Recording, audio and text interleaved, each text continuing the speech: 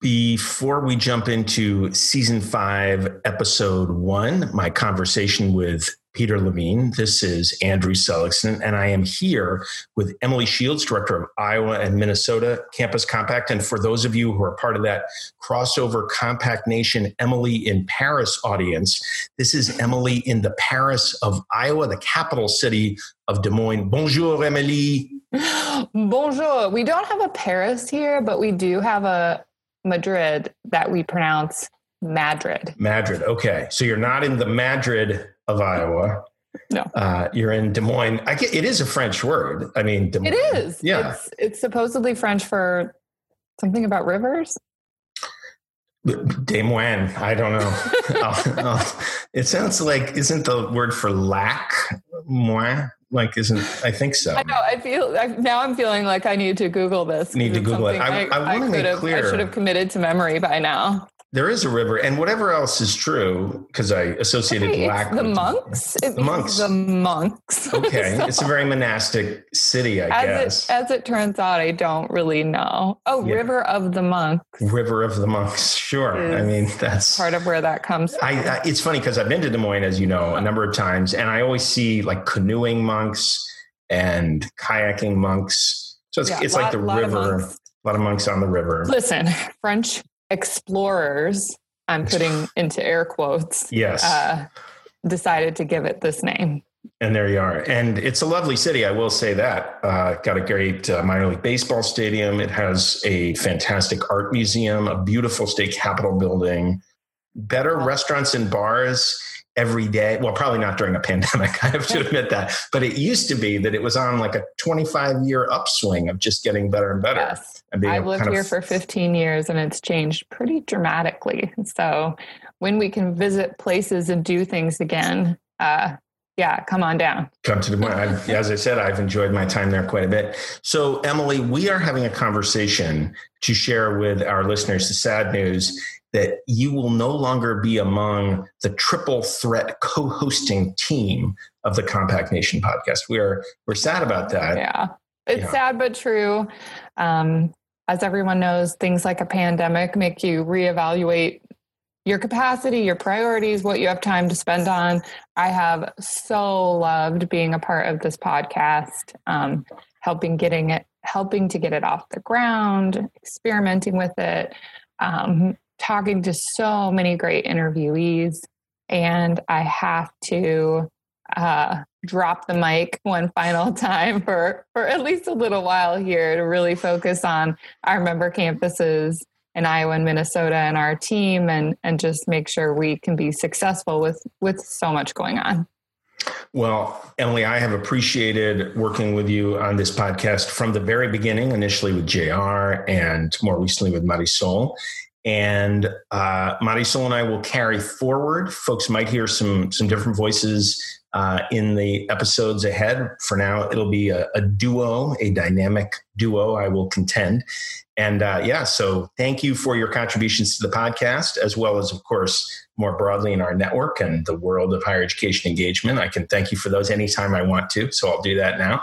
And we wish you well in your endeavors. We obviously get to see you in other contexts, so that's excellent. And now we will head into season 5, episode 1, and our conversation with Peter Levine.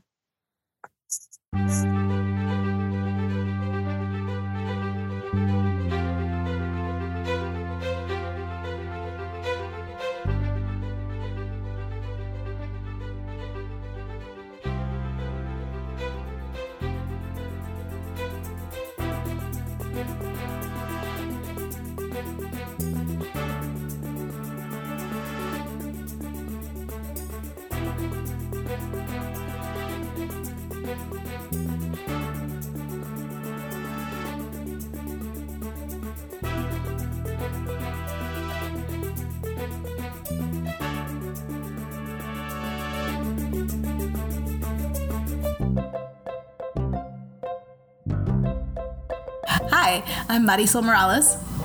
I'm Andrew Seligson, and welcome to the Compact Nation podcast. Marisol, we have had a presidential election. We have had news that there might be a vaccine coming sooner than at least we feared. I guess no sooner than we hoped. How are you feeling? I'm feeling pretty good about both of those things. And so are my dogs. So are your dogs. Pandemic participants in the podcast. The puppies are excited.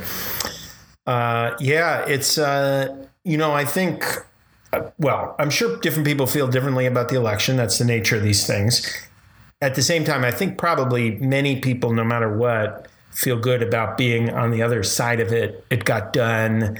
It seems like it went off reasonably smoothly given the extraordinary challenges of doing it in the middle of a pandemic. 5,000 young people we helped recruit at Campus Compact. We're working polling places around the country, helping make it smooth for people. That was exciting to know that was happening. So yes, much to feel good about. What's particularly on your mind in Chicago, in Illinois, in the middle of the country? Well, it was really interesting. There were a lot of car horns beeping and a lot of excitement on Saturday, people partying on the street. I think one of the things, at least in Illinois, the graduated income tax didn't pass. So that means that there's going to probably be some really steep cuts in the state. And so that's bad because they were supposed to do it more of a fair income tax. So it depended on how much you earned and graduating the tax rate. So that's unfortunate. But I think overall, the anxiety of waiting for the results and then, again, depending on where you landed, getting those results on Saturday. Here, it's a particularly blue area. So folks were pretty happy with the results. Yeah, and it's interesting thinking about the contrast between what happened with candidates and what happened with ballot measures. I think there were many states where there were surprising contrasts in the way those things went. I know people were pointing to Florida where the Republican presidential candidate won and a minimum wage increase passed. California, the Democrats obviously do extremely well all the time out there, but the protections for drivers of Ubers and Lyfts failed. Here in Massachusetts, a ballot measure for ranked choice voting failed.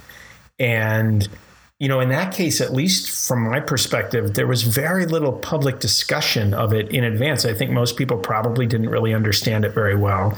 And I feel like with a lot of the ballot measures, there was so little oxygen for anything other than the presidential race and the pandemic that people just didn't end up focusing on them, which is too bad. It doesn't, obviously, people can disagree about these things, but I feel like they disagree better if they've gotten a real chance to learn and discuss, and that didn't seem to really happen. Yeah, and I know here, in Illinois with the tax, the city, Chicago and this collar area supported it, but the rest of the state did not. And so just thinking about the ways that on sort of topics or ballot measures, the conversation needs to be spread throughout the state, and spaces need to be made for folks to really understand the impact of those. I think that's such an interesting example because as I understand it from reading about it, the change in taxation structure would have looked at from one perspective, would have been a transfer of wealth from Chicago and its suburbs to the rest of the state, particularly Southern Illinois. And yet, that's where the opposition came from. And obviously it's okay if people don't support policies that would benefit them personally, that's okay. But you wonder again, whether people really understood it when you see the way it shook out. Yeah. Well, I just think also it's the urban-rural divide that we have here. The city area where there's a concentration of population tends to be blue, where the rest of the state, right, is a bit more red. And so, again, the ways that folks for a statewide initiative or policy, how do you begin to bridge those divides in really important ways? And fortunately, the interview that we're going to be sharing a little bit later is, I think, a good jumping off point for thinking through how we move in the direction of getting toward better public conversations and engagement with public issues. So we will share that in just a few minutes. But Marisol, I know you had a few announcements to share. So I'll give you the floor. Awesome. Thanks, Andrew. So yes, a few things for our listeners. One is we are running another set of courses for our Fusion course, which is focused on online teaching and community engagement. So we have, and there's still slots available for a session that runs December 1st through the 18th. And then there is another session that runs January 4th through 15th. We'll be making announcements later on about our spring schedule for the Fusion course, but it's a great course focused on faculty and community engagement professionals as they look at their online courses, especially those focused on community engagement and how to make those inclusive environments, how to create community, and how to be best serve students in this online setting. So folks can check that out. Also, our national webinar series is up and running. And so our next webinar is November 19th, and that one's focused on assessment. And then finally, our Neiman Civic Fellows applications and nominations are open. So check that out.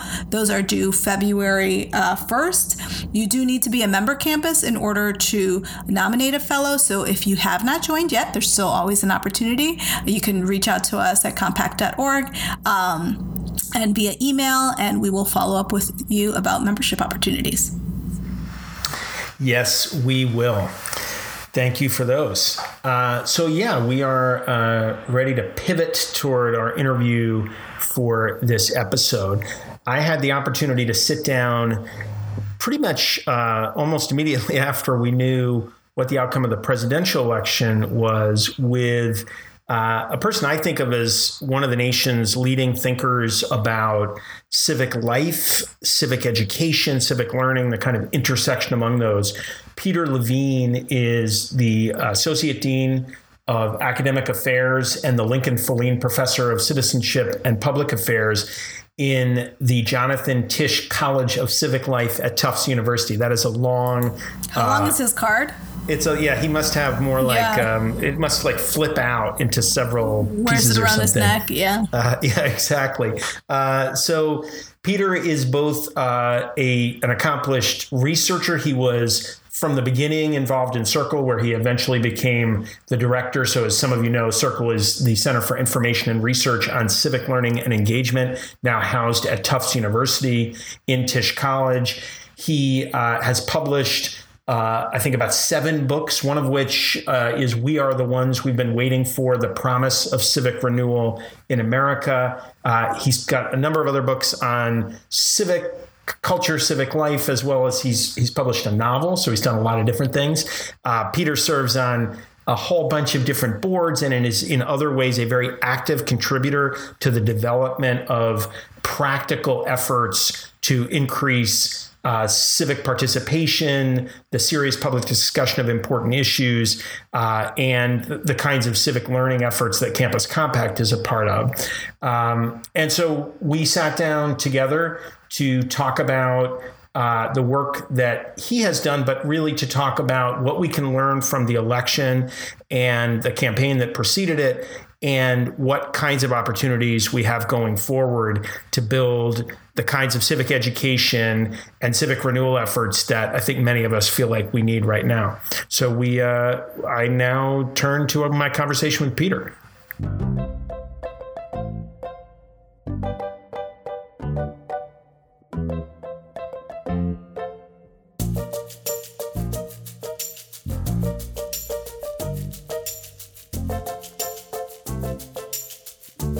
Peter Levine, welcome to the Compact Nation podcast. Honored to be here. Thank you. It's very nice to have you. And it's an interesting morning. I'll just let folks know we are recording this on the Monday morning following the call by the major news networks that Joe Biden has won the 2020 presidential election. We have also just this morning seen very promising, although inconclusive news about the possibility of a vaccine coming from Pfizer. So it seems like a particularly good moment to look forward. There's still a lot that's uncertain. There are legal challenges still pending with respect to the election. The news about the vaccine is obviously highly preliminary, but it is a moment when we can at least take some stock and envision a future that starts to look a little bit different from the recent past. And that's kind of the conversation I think we want to have this morning. So, Peter, I wanted to start just by asking you to look back a little bit. You're somebody who's been thinking about, writing about, engaged in efforts to change civic life in the United States for a long time. And the period of the last few years, since 2016 or 2015 maybe, has felt, I think for many people, different from other periods in that context. And I'm wondering if you might just talk a little bit about things that have become clearer to you or less clear to you during this period, things you think you've learned or things that you kind of had to give up as ideas you held. Just what looks different now than it did when, say, Donald Trump descended the escalator in 2015. Yeah. Or even a little bit broader timeline. I mean, I got into this business, I think probably you did too, when a lot of the conversation was about why people weren't participating. And we talked about turnout declines, and we talked about young people had even particularly high, large turnout decline. But this election looks like it'll probably be, in my view, the highest turnout in American history. They're saying the highest turnout since 1900, but 1900, a lot of people were disenfranchised. So I think this will be the highest turnout in American history. So you can't really use a decline of turnout thesis. People are mobilized. I think, there's a very important debate about what those who voted for Donald Trump were voting for. And I think there's room for multiple interpretations of that. So I don't want to treat it as if I just know. But I mean, one concern is that they were voting against democratic norms. And certainly one thing that's noteworthy is that both Donald Trump and other leading Republicans don't talk favorably about the word democracy, which, for example, Ronald Reagan did quite eloquently. So that's a change. And so I think I would say one more big picture point, which is that I grew up sort of in this business thinking that we had a sort of stable political regime that was going to continue to do its thing, that wasn't very enthusiastically supported by the people because it seemed they didn't like it completely. I mean, its levels of support were not very high, and we needed to kind of build things around that basic regime that would engage people better. So Congress was one thing; it's going to do its thing. Congress is going to keep on doing its thing. We need to create spaces for people to do civic work outside of the institution.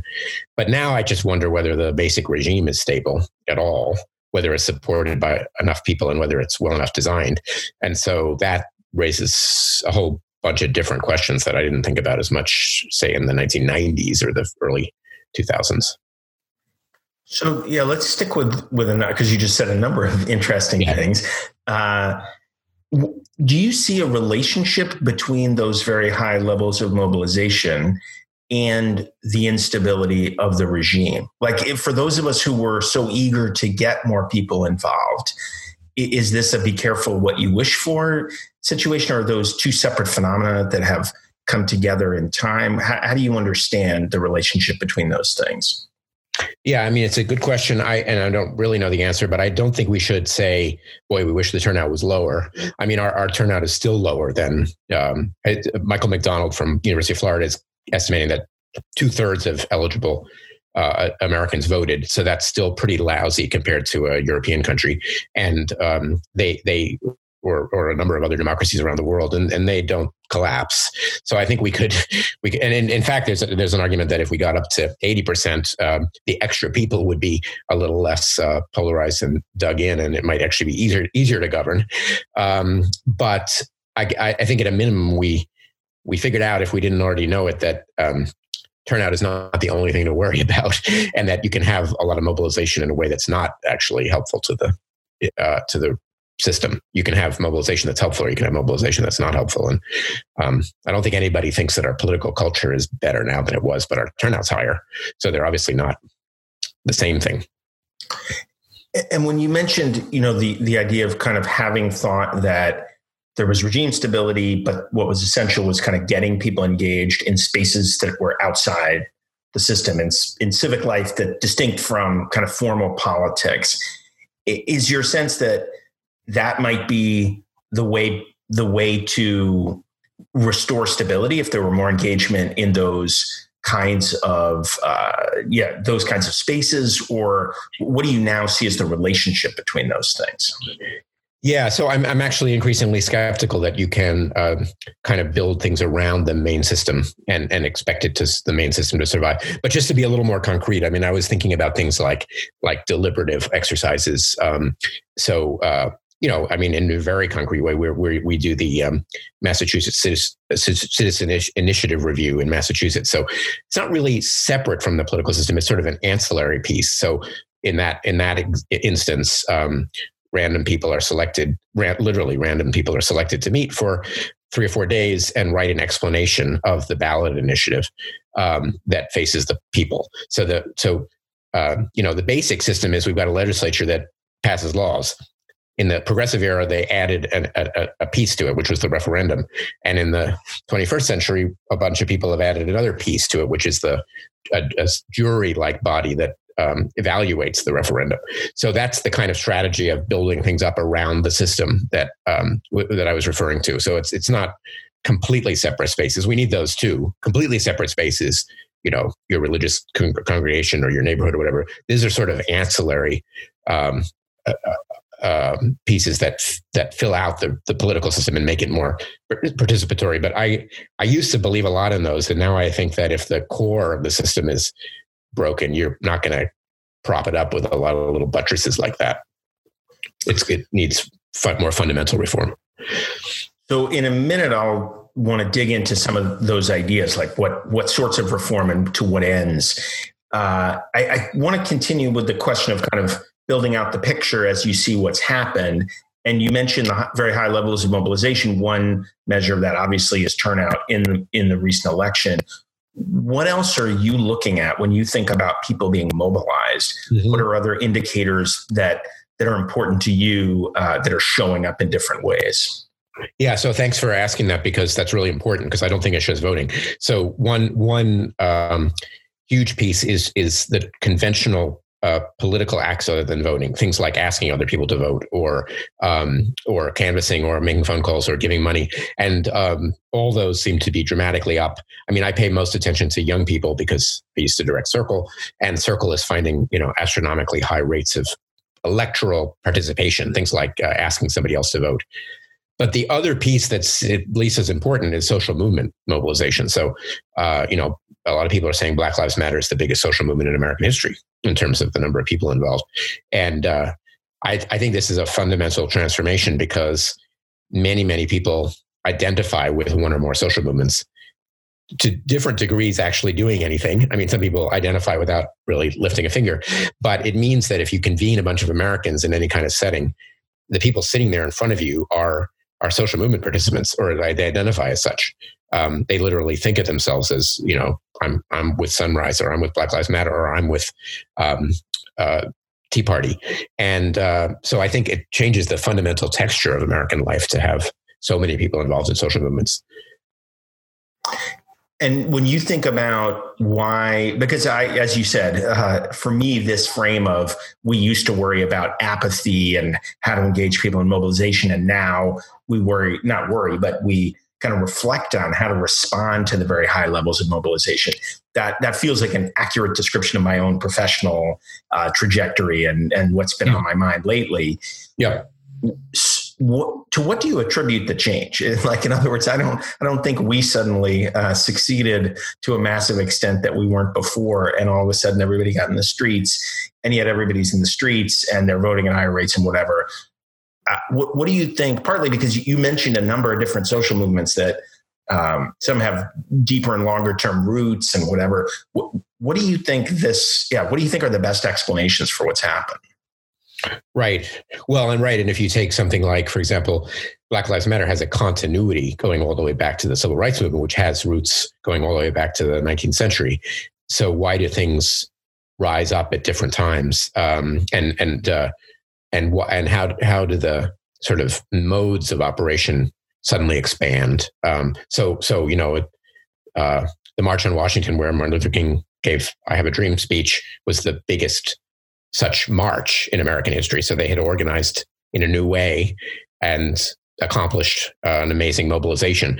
But now we have, for example, coordinated marches and protests in many, many cities. It's another rate. It's another level. And how do we suddenly have that? One answer that's not right is that it's reaction to Donald Trump because it precedes him. Just reminding everybody that both the Tea Party and then Black Lives Matter were pre-Trump phenomena, and they won't go away either. And it's a mistake to think of Black Lives Matter as resistance to Trump, because it'll be resisting Joe Biden, I'm pretty sure. So I didn't answer your question. So we do need an explanation for why these things have burgeoned in the 21st century. People would look to technology, and obviously as worth thinking about. Is it because you can use social media to mobilize? To admit, I'm always a little skeptical about that, partly because I think the mechanisms for mobilization, well, because they used phones and faxes pretty effectively in the past. So I don't know. I think I didn't answer your question. It's hard. I was actually asking in part because I don't feel like I know. I do think it's it's hard. It's actually hard to explain. I think it's also probably several separate phenomena that then interact with each other. Why Tea Party people mobilized is very different from why the people who came together around Black Lives Matter mobilized, but they also are related to each other in the sense that one ups the ante and the stakes and the challenge and can help to mobilize others and back and forth in that way. Well, and there's some learning about nuts and bolts stuff that goes across. So I think, the Tea Party was famous for occupying congressional district offices. And then when Trump was elected, that's exactly what the other side did, taking it right out of their playbook. So one thing that doesn't, there's this international discussion that Erica Chenoweth and Maria Stephan and others are having, which says that nonviolent social movements increased in frequency and became more and more effective as the 20th century ended and the 21st century began. And so their win rate was really quite remarkably high. This is global. But then they say just lately, like in the last 10 years, their success rate has fallen a lot. And I think the basic explanation is that authoritarian states around the world have gotten better at handling them, much more effective and basically the success of nonviolent social movements back when I was sort of coming up, like in the late 80s and early 90s, was partly because the authoritarians were a bunch of almost senile old guys who didn't know what they were doing. And they were taken down because they were relatively easy to be taken down. And it's a lot harder to deal with. So when you see the People's Republic of China basically dealing with the protests in Hong Kong, I think that's pretty emblematic of our time. It's a highly competent suppression. So I'm not sure that's relevant, except that we have efforts at suppression in America, but I don't think they're terribly competent. They don't seem to be winning. So I want to, you mentioned your particular interest in young people, an interest I share. And when we think about, obviously they're part of this story about increased mobilization. And I'm wondering if you, when you think about young people's mobilization, how does it seem kind of continuous with broader mobilization, or what would you say is distinctive about the way or the issues that young people are mobilized right now around? I think that it's continuous, but I think the degree of social movement participation is really higher. There's a kind of break there. It's high, much higher than it is for older people, and it's higher than it was for young people even 10 years ago. So, and Circle's polls on that show it. The proportion of people who've been involved, for example, in a protest of young people is pretty high and higher than it used to be. I think maybe also the ideological spectrum has broadened, although I'm not sure. I mean, there's always been a campus left, but I think it's a bit more robust. I think more intellectually grounded, more new writing to draw on, for example, more both from sort of a racial justice angle and also just democratic socialism. So I think, and then there's one thing you need for a movement is leaders you can point to who are inspirational. So, it kind of matters that AOC is in Congress.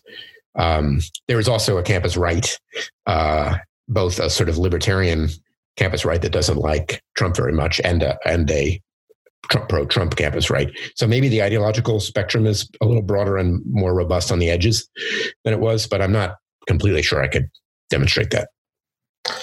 What do you think? I mean, a thing that has seemed true to me, although I haven't really seen, I don't think, empirical evidence of it, is I think from the perspective of many people sort of center on toward the right, it appears that the students who are engaged are somehow essentially a feature of the Democratic coalition or something, Democratic Party coalition, that is to say. And my sense is that that's not the case, and that I think you said earlier, right, that Black Lives Matter would be challenging Joe Biden, but I also think there's a very distinctive generational flavor and a sense of especially I think because climate change plays such a big role, but a broader sense that the folks, at the controls don't have the interests of younger people at heart, and frankly don't know what they're doing on bigger questions. Does that seem like a true account to you? And what are your thoughts about that? No, I think I agree. I mean, one little caveat is that may also be a feature of being young. So I kind of remember that from the 80s as well. That was sort of our attitude as well. So I don't know, but I think it's probably more accentuated, and they have better reason to feel that way about certainly being let down. So I mean, I think that, the Extinction Rebellion kind of language, which says we're being killed by you older people, is pretty pronounced. I also just agree with your first premise, which is that you shouldn't stereotype young people as part of the Democratic coalition, because that's just too simplifying. I mean, there are conservative young people. There are independents in the classic traditional sense of sort of being swing voters.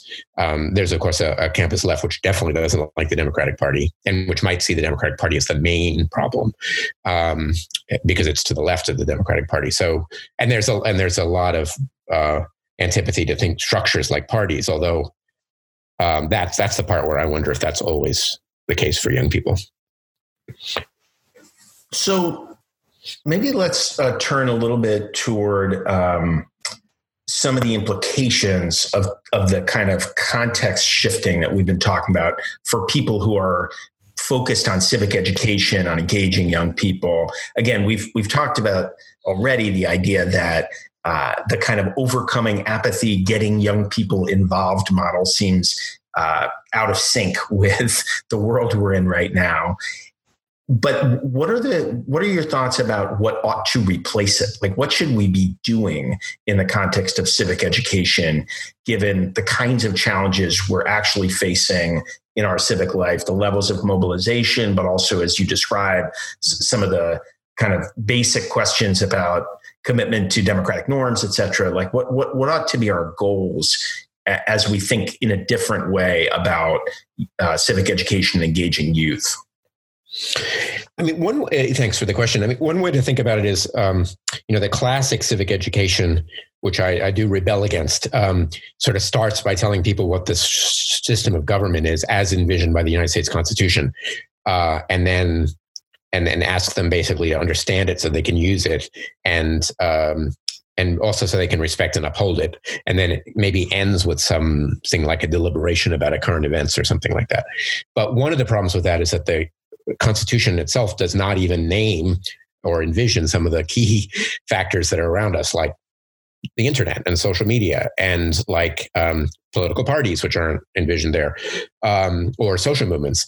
So I would start by just changing especially for K-12 civic education, but college too, just change the topic to some extent. So I think people should know about the three branches of government, but honestly, there aren't just three branches of government. There's a gigantic bureaucracy. There's a permanent military. There are political parties. There's social media, and so that's what we should be studying. And then it leads to very pragmatic consequences. So when you talk about social media, you really do need to learn how to deal with it. And I don't know how to deal with it very well either. We all need, right? You do a good job. I follow you, but it's hard to for any of us to handle the social media environment, but I would make that a very high priority for civic education. Likewise, social movements. I mean, social movements, there's a lot to be learned about how to do a social movement well. I think the common understanding of it, especially as reflected in things like textbooks, is very misleading, because the common understanding I see my students have this is that basically social movements are protests, and the main manifestation of a social movement is a protest. And I don't think that's true at all. I think protests are kind of useful for social movements for certain purposes, like, among other things, recruitment. If you have a big protest, a lot of people will show up and you can take their names and write them down in a list. But actually, protests are just the tip of the iceberg of social movement change. So people should be learning that. And they do teach themselves, and that's very impressive. So I'm not like the old guy telling the Black Lives Matter learn how to do social movements. They know better than I do. But actual social movement leaders are still pretty rare in our society as a whole. And your average college freshman doesn't know how a social movement works. And I think should learn that. So in short, it's a different array of topics, and there's a lot of pragmatic stuff to be learned as you study those topics. So it's not just textbook knowledge, but it's how do we actually curate a good Twitter feed, or how do we actually organize a social movement?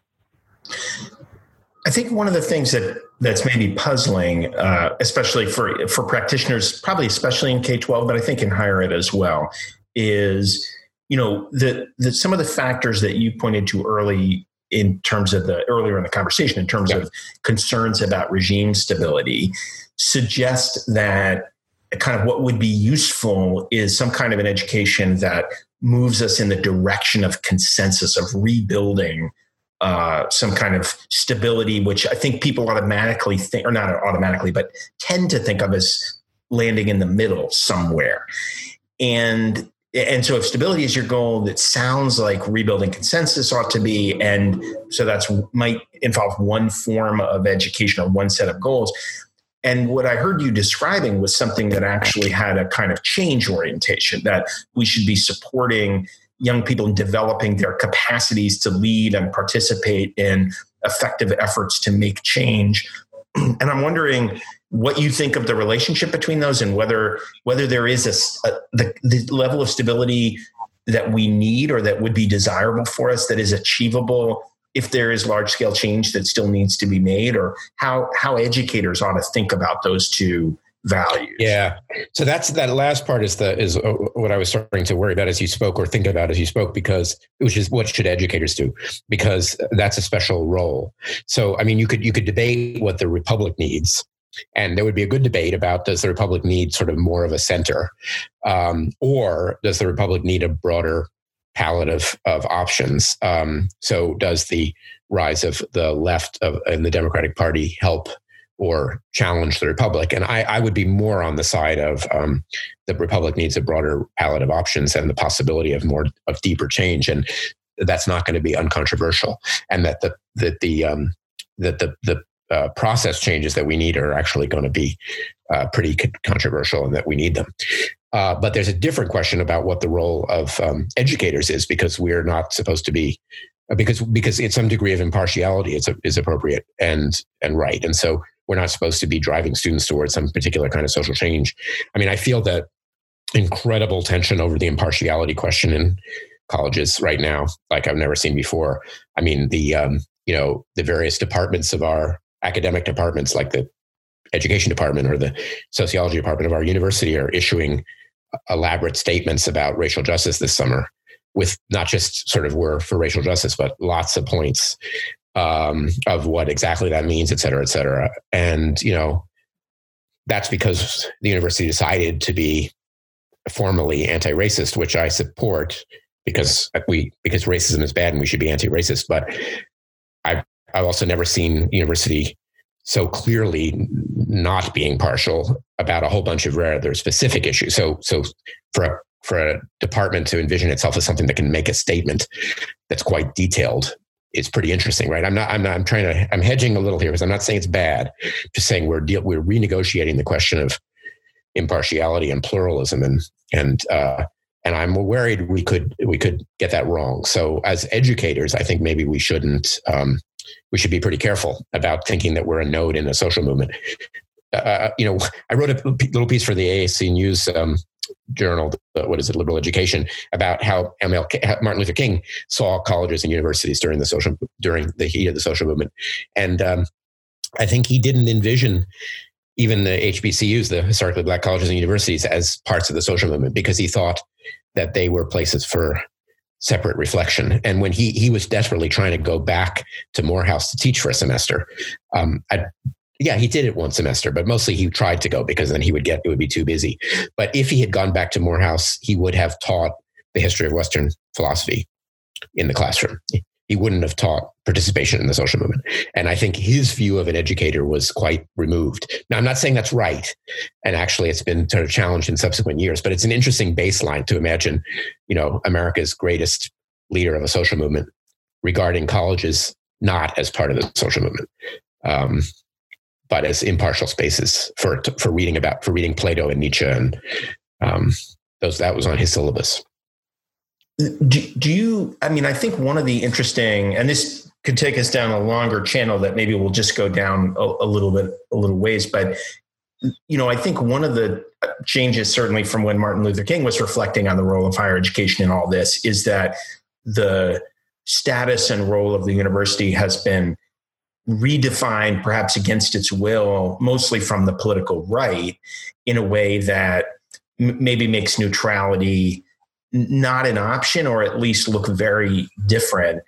And I'm wondering if you think there is still an option to try to stay a little bit aloof, or whether the question is about who's going to make the definition, and whether maybe higher education needs to be more actively articulating the ways in which it ought to be. And I don't know what your thoughts are about that. Yeah. I think these are really delicate, complicated questions that we all have to be thinking about. And, but with an eye to, there's competing values. They're competing, and that's why it's hard. So not just thinking that it's simple. So just as a piece of information to think about, I read on the internet, maybe it's wrong, but I read on the internet that 97% of the people in the precincts around Stanford University voted for Biden. 3% for Trump. So what do we make of this? I mean, one interpretation is Trump is antithetical to the values of Stanford University, including science and so on.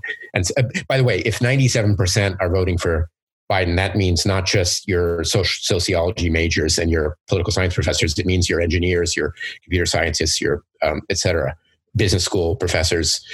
So one view is that, we have an administration that's antithetical to the basic values of the university. So the universities just shouldn't be expected to be neutral. By the way, if you think that, you should really think it should have been different when Mitt Romney was the nominee, because I don't see him as antithetical to the interests of a university. But another interpretation is we actually have a problem because we've got of groupthink and of if 97% of people vote one way in an election in the community of a university, we have a problem of potential groupthink and of sorting. So who are we educating if it starts to look like you have to be a Democrat to go to Stanford, then Republicans will go somewhere else, and Democrats won't be. Liberal institutions won't be educating conservatives, and vice versa. So that seems like a nightmare to me. So, and I guess in my own life, I try to, for what it's worth, not be impartial, because I think of myself as trying to pursue what's right and being partial for what's right. But I do try to challenge myself with points of view that I don't naturally agree with. And so my own way of navigating all this is to say that Donald Trump himself is not worth challenging myself with. I despise what he stands for and don't need to hear from him. But for example, this is a very good moment to pay serious attention to libertarian thought. Because because that isn't Trump, it's different. And there's too much danger of kind of groupthink, since nobody in my environment likes libertarians, that I am going to overlook what they teach. So actually next weekend I'm spending 16 hours on Zoom with a bunch of classical liberals in a conference reading abstruse libertarian thought. But I think that's the right well, I'm not looking forward to the Zoom. I think that's the right thing to do because, anyway, that's a personal answer, but it feeds into my strategy as an educator because I do want my students to have to deal with ideas that they don't like. So I want to turn to some practical possibilities, but it sounds like the first one is brush up on your Austrian German. That's what I'm hearing. It's available in translation. But Austrian economics, yeah.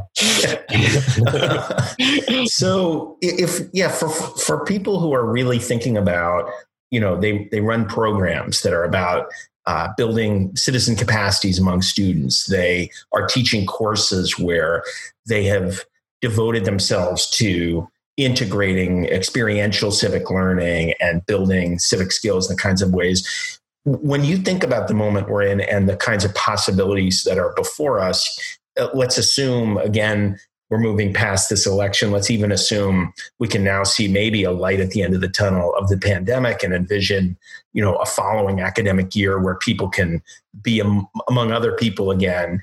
What are some thoughts you have about avenues that it might make sense for us to go down that perhaps have not been in the typical playbook within kind of higher education, civic engagement, civic learning?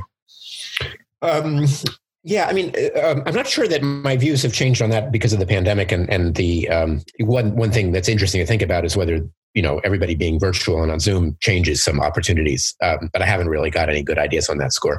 But a little bit broader horizon is, I think experiential civic education is absolutely central, was underplayed, for decades and has been built up by organizations, including Campus Compact. And that's absolutely essential. And everybody should have have experiential civic education.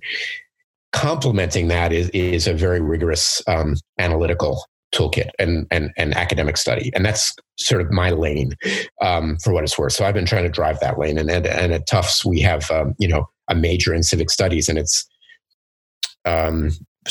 perhaps startlingly academic. I mean, you do have in the major, you have to take one internship course, but you have to read Austrian economics seriously.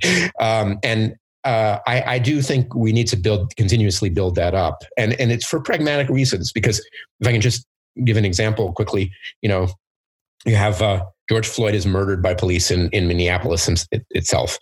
So then you have a massive uprising, and the Minneapolis City Council is voting apparently to defund the police.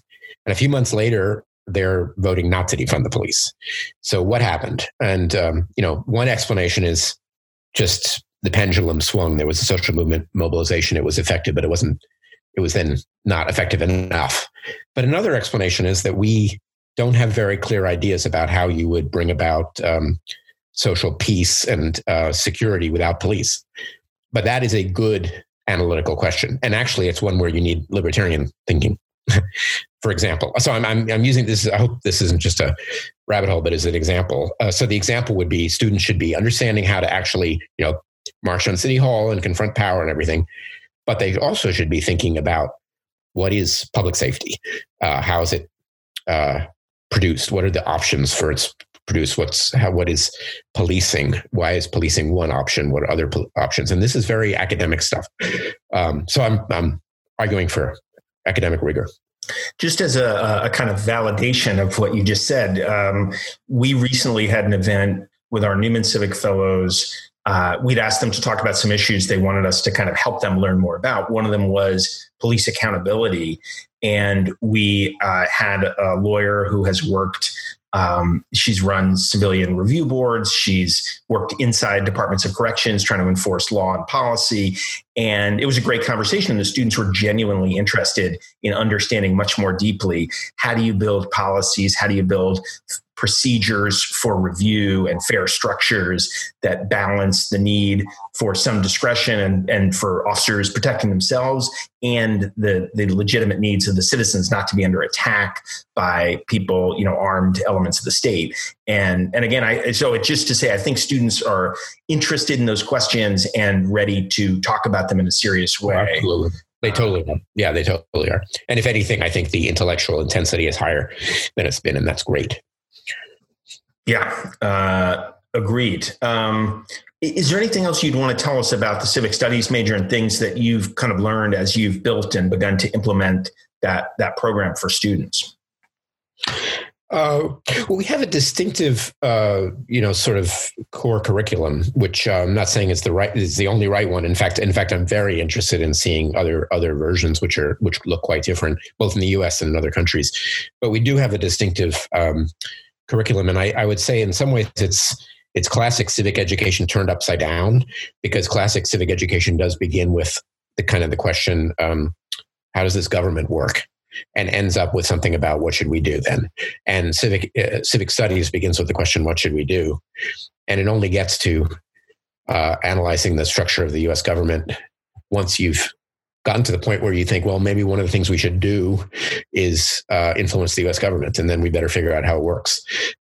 So the order is 100% reversed, or it's 180 degrees different, and it makes a difference because of the allocation of attention and time. So figuring out the three branches of government is a quite sort of far down the path and might get left out if we don't get to it, instead of the reverse, which is that's all you talk about. Peter, is there anything I didn't ask you about that you would want to add in about the issues we've been talking about, or other issues? We didn't talk too much about sort of social fake news, propaganda, and so on. I just think that it's not like I have any solutions. I just think, though, that's absolutely central to all of this. It's itself an interesting intellectual question. I mean, when did propaganda is pretty old, if maybe 2,000 years old, and so how much of this is new? But I think there is a kind of crisis around reliability of information and news, and related to that, one of the most important changes in American civic life is that about half as many people are employed as reporters, as was the case 10 years ago, according to Pew. About half the jobs as reporters have vanished, and more than half of the daily news reporters in America are employed by either the Washington Post or the New York Times companies, which is kind of terrifying. So we've got a very different media environment, and learning how to navigate that and how to generate the information that we need has got to be one of our top priorities. So we have a lot of work to do. I think we could say that about a number of areas. Well, I just want to thank you so much for joining us for the conversation. I think all of us are feeling like there's a ton of work to do, and we hope we have some greater opportunities in the coming months and years to get to it. So thank you for taking the time. I would love to hear what you're thinking about all this. I mean, it's the format is you ask me questions, but I'm actually very curious about your answers. So I don't have a podcast, but you should. I'll be interested in what you think about these things. Well, we will continue the conversation for sure. So thank you so much for coming on. Thanks for having me.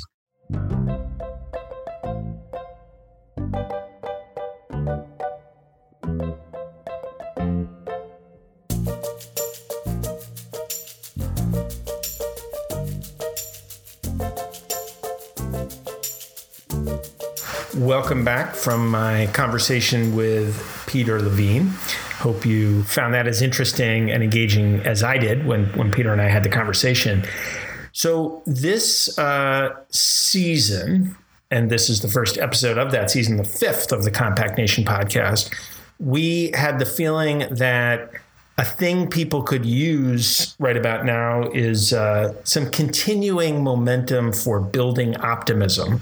So we are going to have, at the end of each episode, we're going to share some reasons for optimism. And I've got one for today, and it comes from our friends at Circle, which Peter and I mentioned.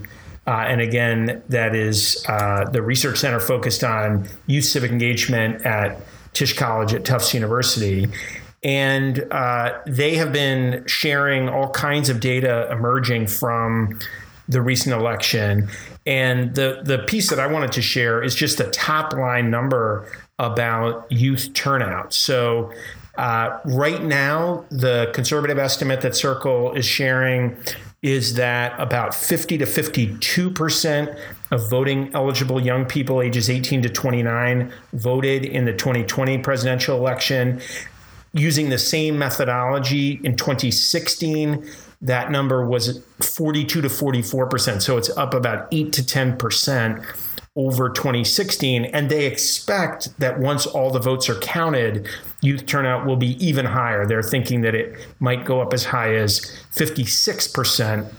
So we might end up seeing an increase of more than 10 points, which also looks like about almost a 20 to 25% increase in youth voting, which is pretty extraordinary. And it follows on similar gains made among youth in 2018 compared to 2014. We also saw in 2018 huge increases in student voting.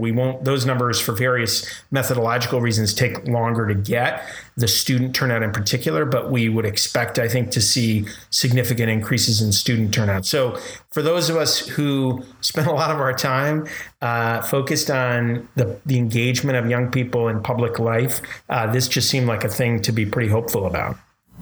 That's great. And I don't want any more news stories about youth being apathetic. I'm just saying that is done past. So. Yeah, exactly. I think that was a frame that, as Peter and I discussed, it made sense in a certain context. There was some data to support it. Maybe it was always a little bit oversimplified, but it is not the world we're living in now. And, I always think about it this way, that like given my age, my generation is probably at the apex of its influence, and we need somebody else to do better than we've done. And so, like the more young people involved, the better shot we have at seeing some kind of significant change. Absolutely. I think if anything, this summer, and the way that youth turned up for the racial justice marches and protests and uprisings shows their level of engagement, not only at the ballot box, but also when it comes to, on the street with their feet. Yeah. And I think, again, Peter and I talked some about this, but when you think about it, all the way back to the Occupy movement, I would say, we saw this building, and then the Black Lives Matter protests in 2014 and 15. And again, I think I've mentioned this before on the podcast, but being out at some of the protests around the Muslim ban in 2017, everything I was seeing was being youth-led, and clearly by youth who had tremendous organizing capacity and just plain knew what they were doing. So, I feel like there's been this growing cadre of young people who are sharing skills with each other, teaching each other, learning from each other, some cases learning from older people too, but also have built this kind of organizing culture, which is really impressive. And, it holds many of us to account at different times, and that's a good thing. So, as it should. Exactly. So yes, that is why I'm feeling optimistic. Awesome. That gives me optimism too. All right. Well, I believe that is it from us at the Compact Nation podcast. Thank you for listening. Thank you, Marisol, for joining me in the conversation today. Absolutely. Don't forget to rate and review our show wherever you listen to find podcasts. If you have any questions or suggestions, you can email us at podcast@compact.org or join us on social media with the hashtag CompactNationPod. And we will be bringing you some other content related to the election, but also all of the kinds of topics we tend to focus on related to the ways that higher education connects to communities, our broader political and social world, and the things that matter to people in their actual lives. So we're excited to kick off season 5, and we look forward to seeing you soon. Yeah, and just for folks to stay safe, COVID's still real and still, having an impact. And so stay safe and be well. Facts. Agreed. Facts. Bye-bye. Bye.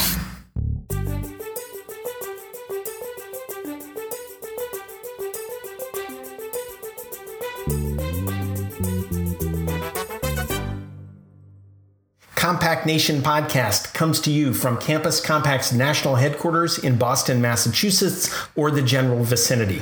Our hosts are Marisol Morales and me, Andrew Seligson.